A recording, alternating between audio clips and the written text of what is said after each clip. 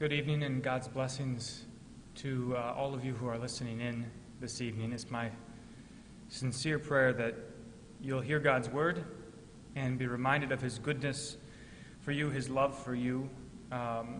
Even in these sort of strange and desperate times, there's no stranger sensation you can imagine, I suppose, than standing in a sanctuary with no people, hoping that there are folks out there who are listening. This is a bit experimental, and I hope that you'll bear with us in patience and stick with it over these next couple of weeks. Just to reiterate, the plan here at Concordia, it is to not hold any services of any kind here at Concordia for the next 2 weeks, trying to accommodate the suggestions given by the government to slow down the spread of coronavirus, doing our part to help love our neighbors, especially those who are weakest and most in need of our help. So as we do that, my biggest concern is that all of the folks who are used to coming here to hear God's word will continue to hear God's word. And to that effect, to that end, I will be preaching and conducting the liturgy here as usual on Wednesday evenings and Sunday mornings, with the hopes that you'll be able to listen in live on our website. And if you can't listen in at the time that it normally occurs, you can listen in afterwards. If you or anyone you know has trouble with this or has any difficulty listening in, please don't hesitate to reach out.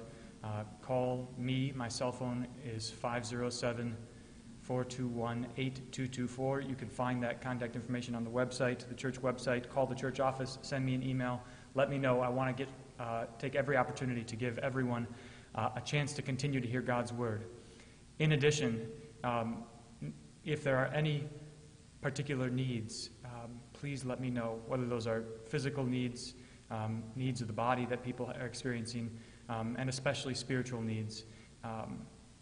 It will be my great privilege to provide pastoral care for anyone who needs it in these times, including, of course, the Lord's Supper. I will gladly bring the Lord's Supper to anyone who desires it, and it would be my great joy.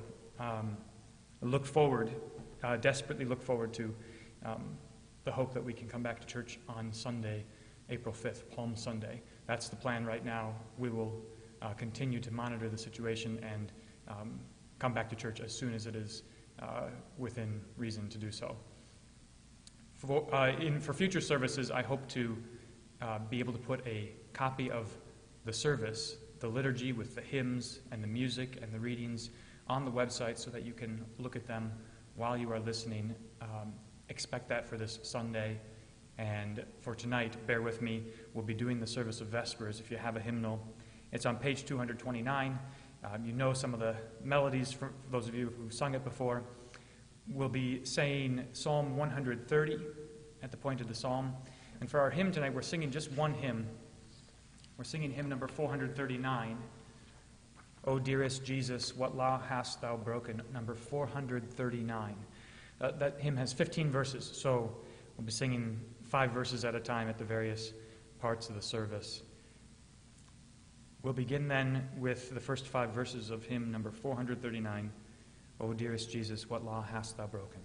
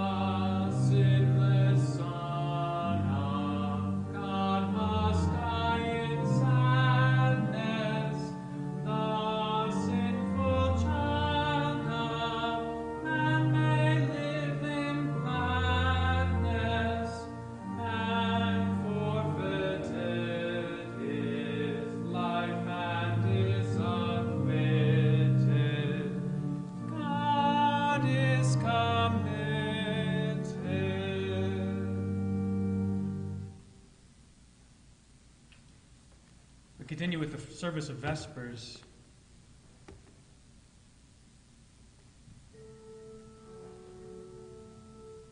O Lord, open my lips, and my mouth will declare your praise. Make haste, O God, to deliver me. Make haste to help me, O Lord. Glory be to the Father, and to the Son, and to the Holy Spirit, as it was in the beginning, is now, and will be forever. Amen. Praise to you, O Christ, Lamb of our salvation. The psalm for this evening is Psalm 130.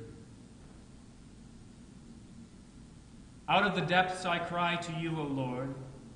O Lord, hear my voice. Let your ears be attentive to the voice of my pleas for mercy.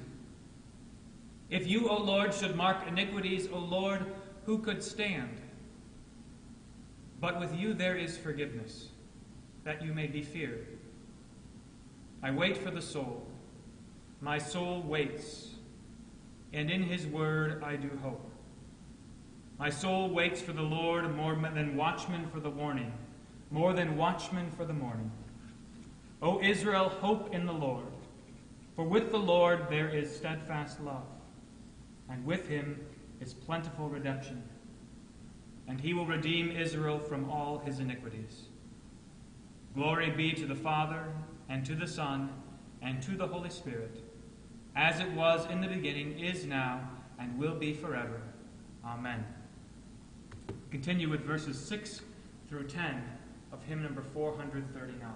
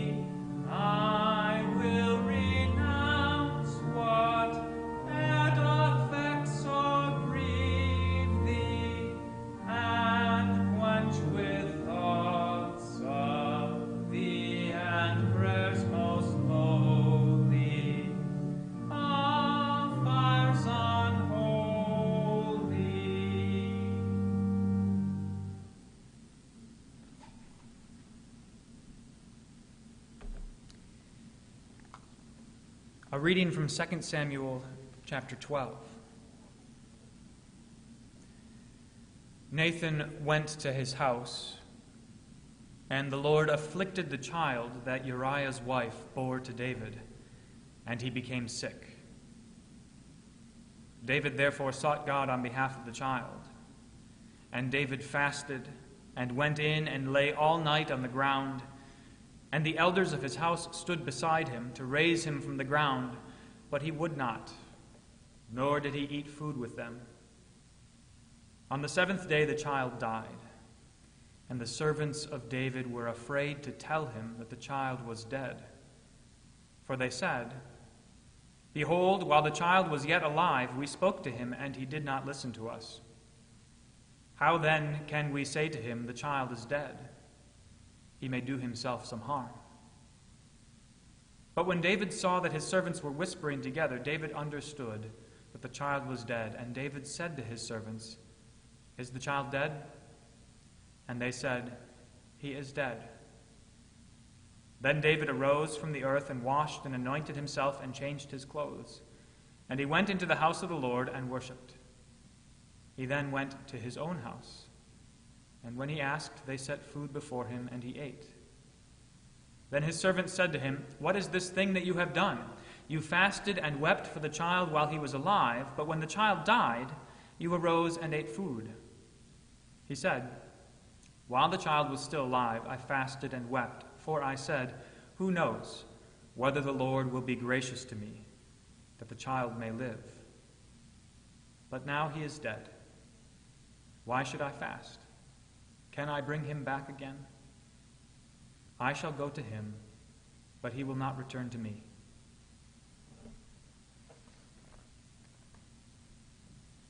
O Lord, have mercy on us. Thanks be to God.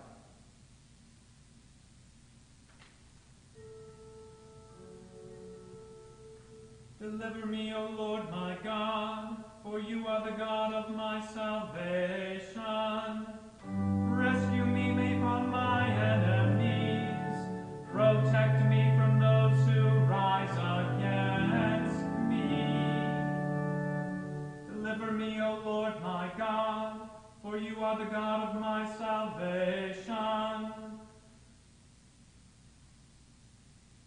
Rescue me from my enemies.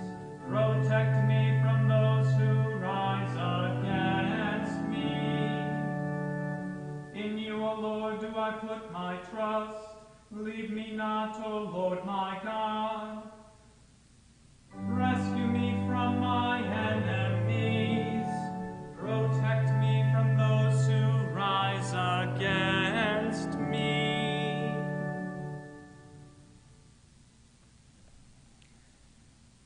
Grace, mercy, and peace be to you from God our Father and from our Lord and Savior Jesus Christ. Amen. My son, do not regard lightly the discipline of the Lord, nor be weary when reproved by him. For the Lord disciplines the one he loves, and chastises every son whom he receives.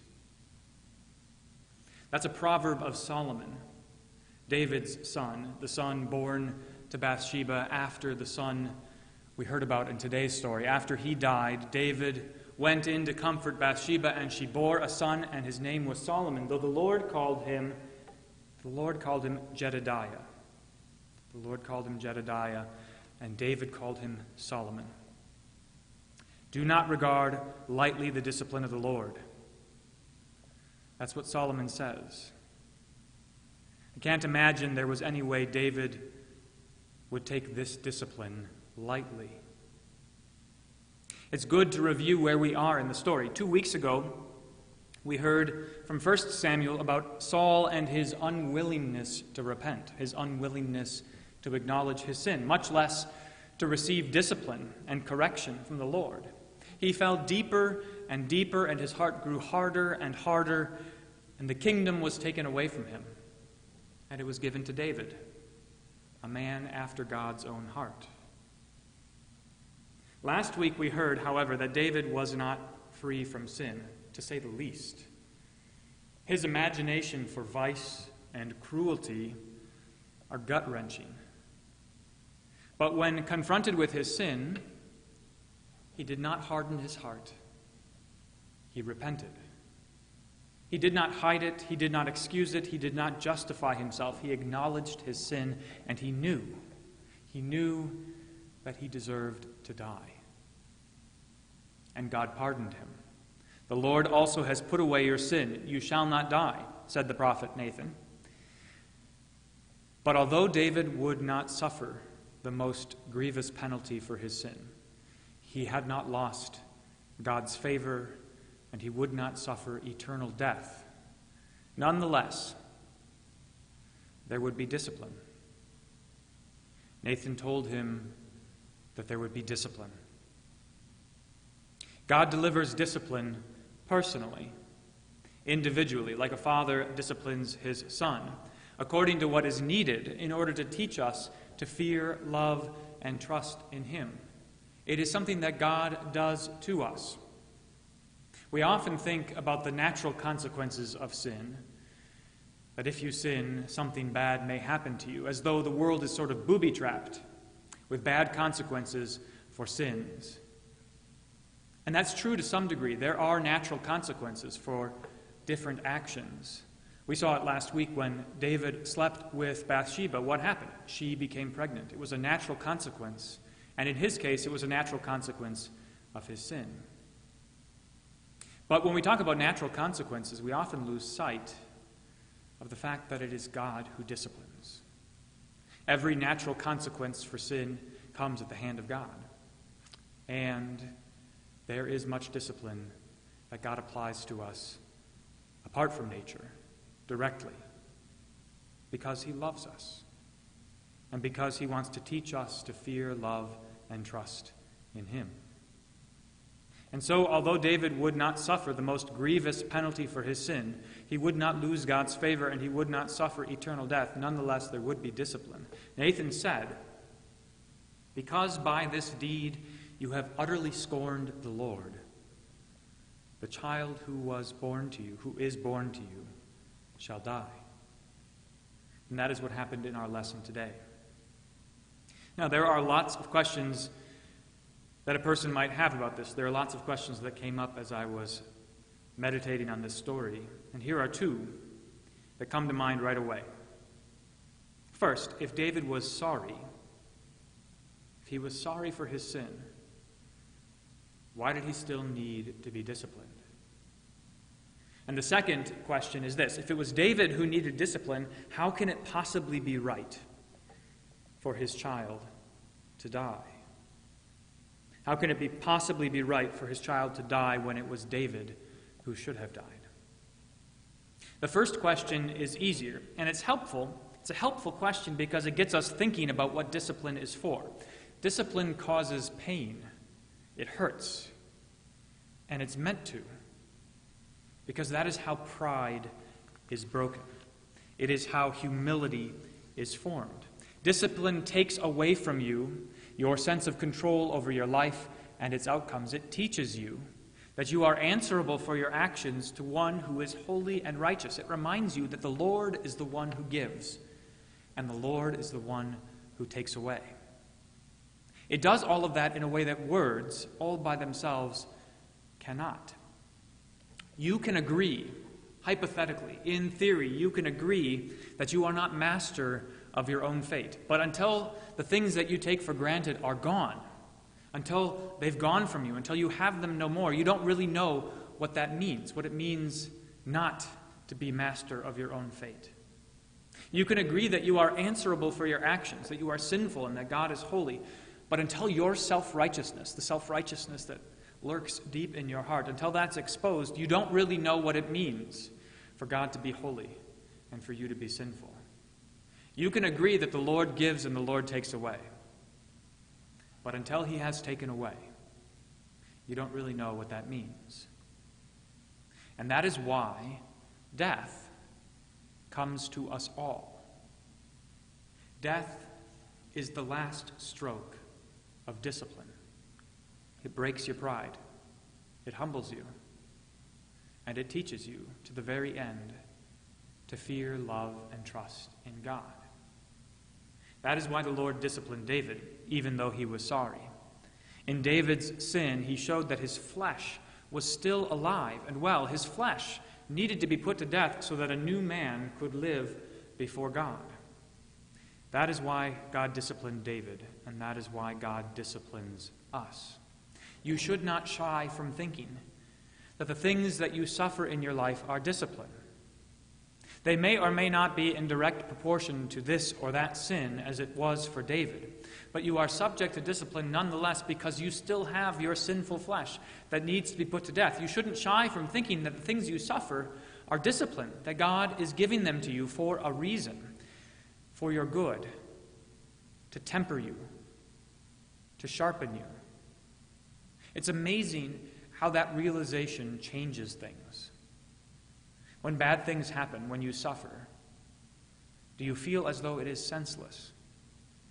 As though it's some accident of nature or just bad luck? Do you feel like you can't understand why this would be happening to you? It happens. You suffer because you have a heavenly Father who loves his children, and so he disciplines them. You have a heavenly Father who loves you, and so he disciplines you.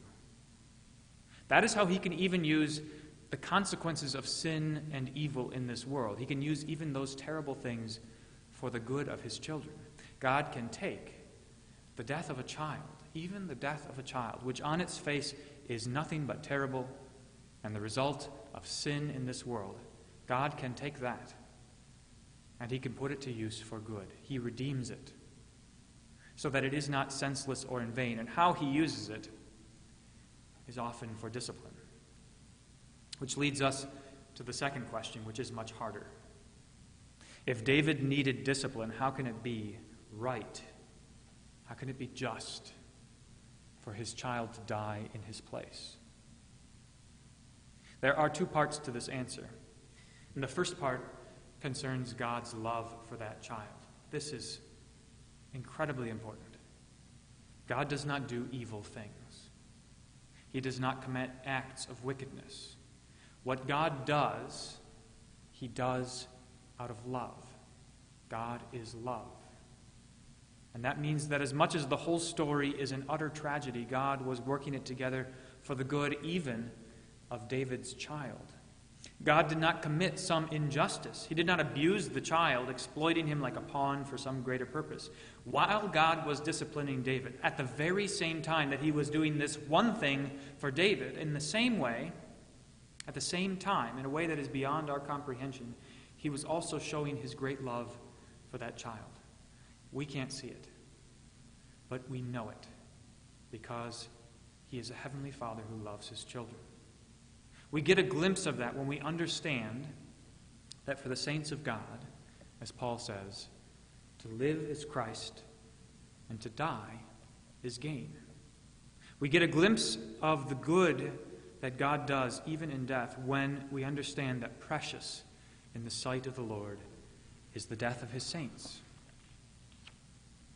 The second part of the answer to this question of how it can be right for David's child to die in his place, the second part of the answer concerns God's love for David. Why should the child die for David's sin?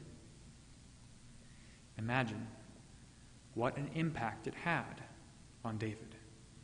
David, who was in desperate straits. David, who repented and needed to bear fruit in keeping repentance. Imagine what an impact it had on David, knowing that while he would not die for his sin, someone else would. Knowing that his child died as a substitute. Who could not learn from this the gravity of sin, the terror of God's wrath, and the desperate need for God's mercy? You saw the lesson David was learning as he lay there on the ground, weeping and praying and fasting and refusing to eat. He learned then the desperate need for God's mercy. Who could not learn from this the great cost of pardon? David saw clear as day the words spoken by God at Mount Sinai. I, the Lord your God, am a jealous God, punishing the children for the sins of their fathers to the third and fourth generations of those who hate me, David saw that it was not just his own life at stake, but the lives of his children and his grandchildren and his great-grandchildren. And if he believed that, if David understood that, if he felt the reality of these words of God, then he could also understand God's word of favor. That though he punishes for 3 and 4 generations, he also shows love to 1,000 generations of those who love him and keep his commandments. This was no trifling matter. It was not a game for God. Do not regard lightly the discipline of the Lord, nor be weary when reproved by him. The purpose was love. For the Lord disciplines the one he loves and chastises every son whom he receives. And the goal was love not just for David, but for his children and grandchildren and great-grandchildren and on for 1,000 generations. Who takes that seriously? Who believes that God blesses generations beyond imagination for the faithfulness of parents? Who can comprehend that? David gained understanding. He gained wisdom when he saw his child die. He learned that God means what he says. And that is how he could understand and believe God's promises. God means what he says. David is an example for us of how to repent, and he is also an example of how to receive discipline. Notice how his behavior baffled his servants. He grieved and wept and fasted and prayed and lay all night on the ground while the child lived, and when the child died, he was done. He rose, washed, anointed himself, changed his clothes, and went into the house of the Lord to worship. When they wondered why he acted that way, he explained, "While the child was alive, I fasted and wept, for I said, 'Who knows whether the Lord will be gracious to me, that the child may live?' But now he is dead. Why should I fast? Can I bring him back again? I shall go to him, but he will not return to me." Those are the words of someone who believes that whatever God does is good. They are the words of someone who is submitting his will to the will of his heavenly Father. They're the words of someone who is being disciplined and who is not regarding it lightly and is not wearied by it, but believes that that discipline is an act of mercy and love, that it is painful for a time, but later it will yield the peaceful fruit of righteousness. Discipline is painful for a time, but it yields the peaceful fruit of righteousness. And so David worships the God who disciplines him. He worships the God who causes him pain. He worships and receives his discipline with thanksgiving. That is something worth praying for. It is something counterintuitive, something that we struggle to think of, to pray that when God disciplines us, we receive it with thanksgiving. To pray that God would discipline us as a father who loves his son disciplines.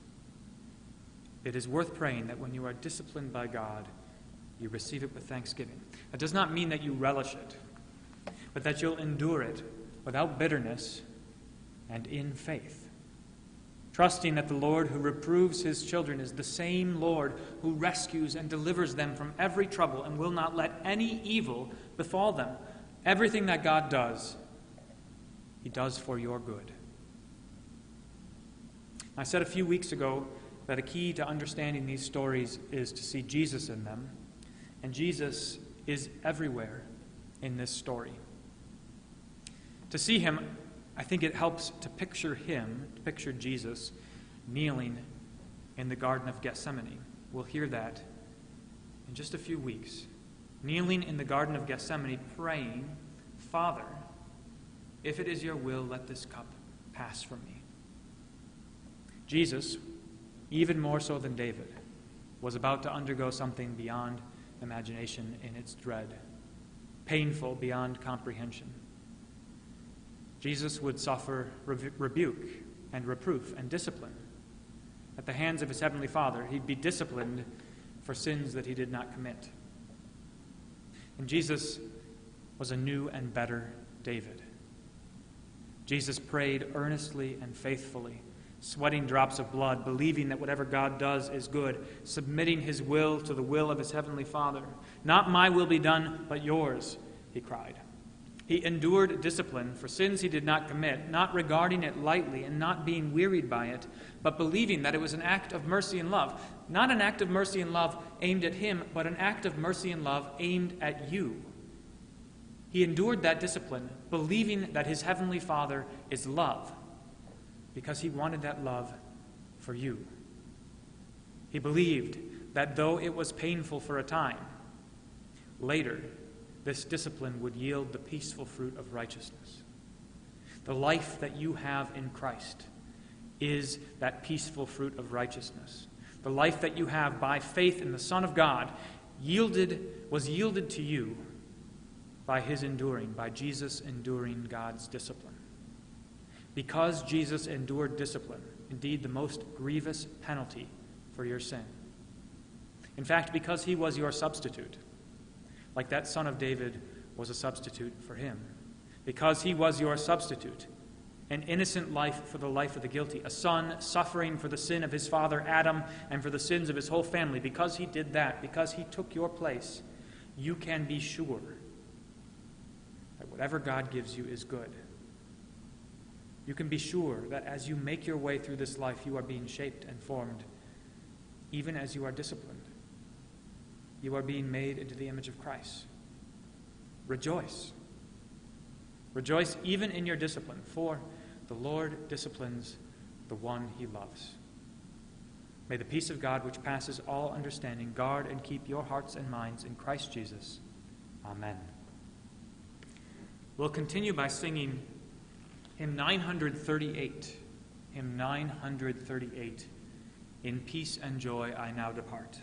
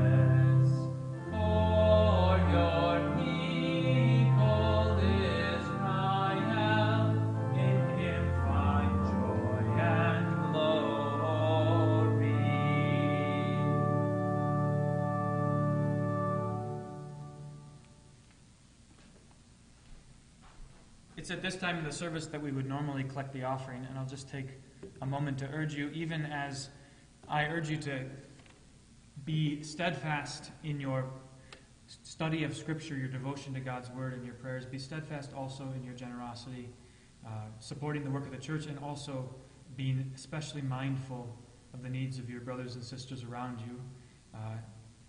Remember that everything that God has given you, your money included, is a gift meant for your stewardship, to be put to use for the good of your neighbor. And so use your gifts for love. We continue now with the Kyrie.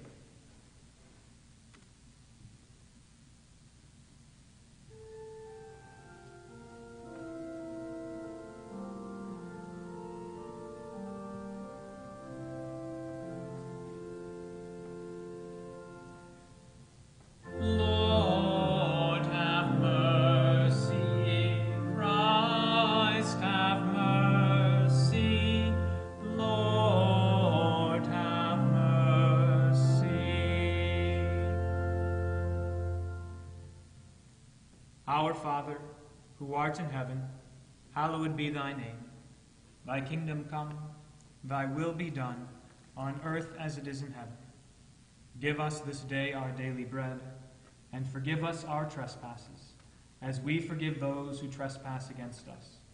And lead us not into temptation, but deliver us from evil. For thine is the kingdom, and the power, and the glory, forever and ever. Amen.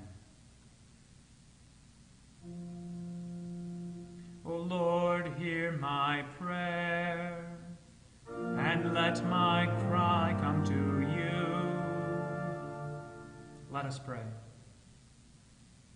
O God, whose glory it is always to have mercy, be gracious to all who have gone astray from your ways, and bring them again with penitent hearts and steadfast faith to embrace and hold fast the unchangeable truth of your word. Through Jesus Christ, your Son, our Lord, who lives and reigns with you in the Holy Spirit, one God, now and forever. Amen. Let your blessing remain upon seed time and harvest, O Lord, the commerce and industry, the leisure and rest of our people. Take under your special protection those whose work is difficult or dangerous, and be with all who put their hands to any useful task. Guide those who are in particular distress during these days. Give to everyone the just rewards for their labor and the knowledge that their work is a blessing in your sight. Through Jesus Christ, your Son, our Lord, who lives and reigns with you in the Holy Spirit, one God, now and forever.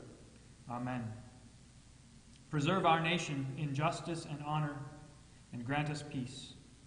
Grant health and favor to all in our land and to those who bear office, especially the President and Congress of the United States, the governor and legislature of this state, and all those who make, administer, and judge our laws. Help them to serve their people according to your holy will. Through Jesus Christ our Lord. Amen.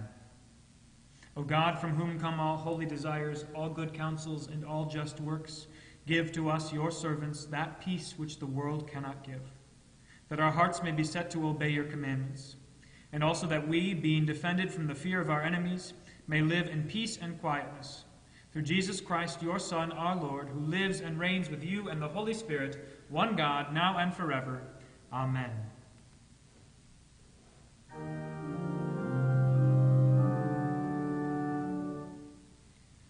Let us bless the Lord. Thanks be to God.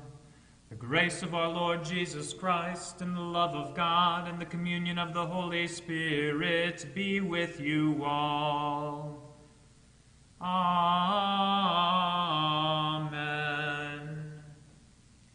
We conclude by singing verses 10 through 15 of O Dearest Jesus, What Law Hast Thou Broken?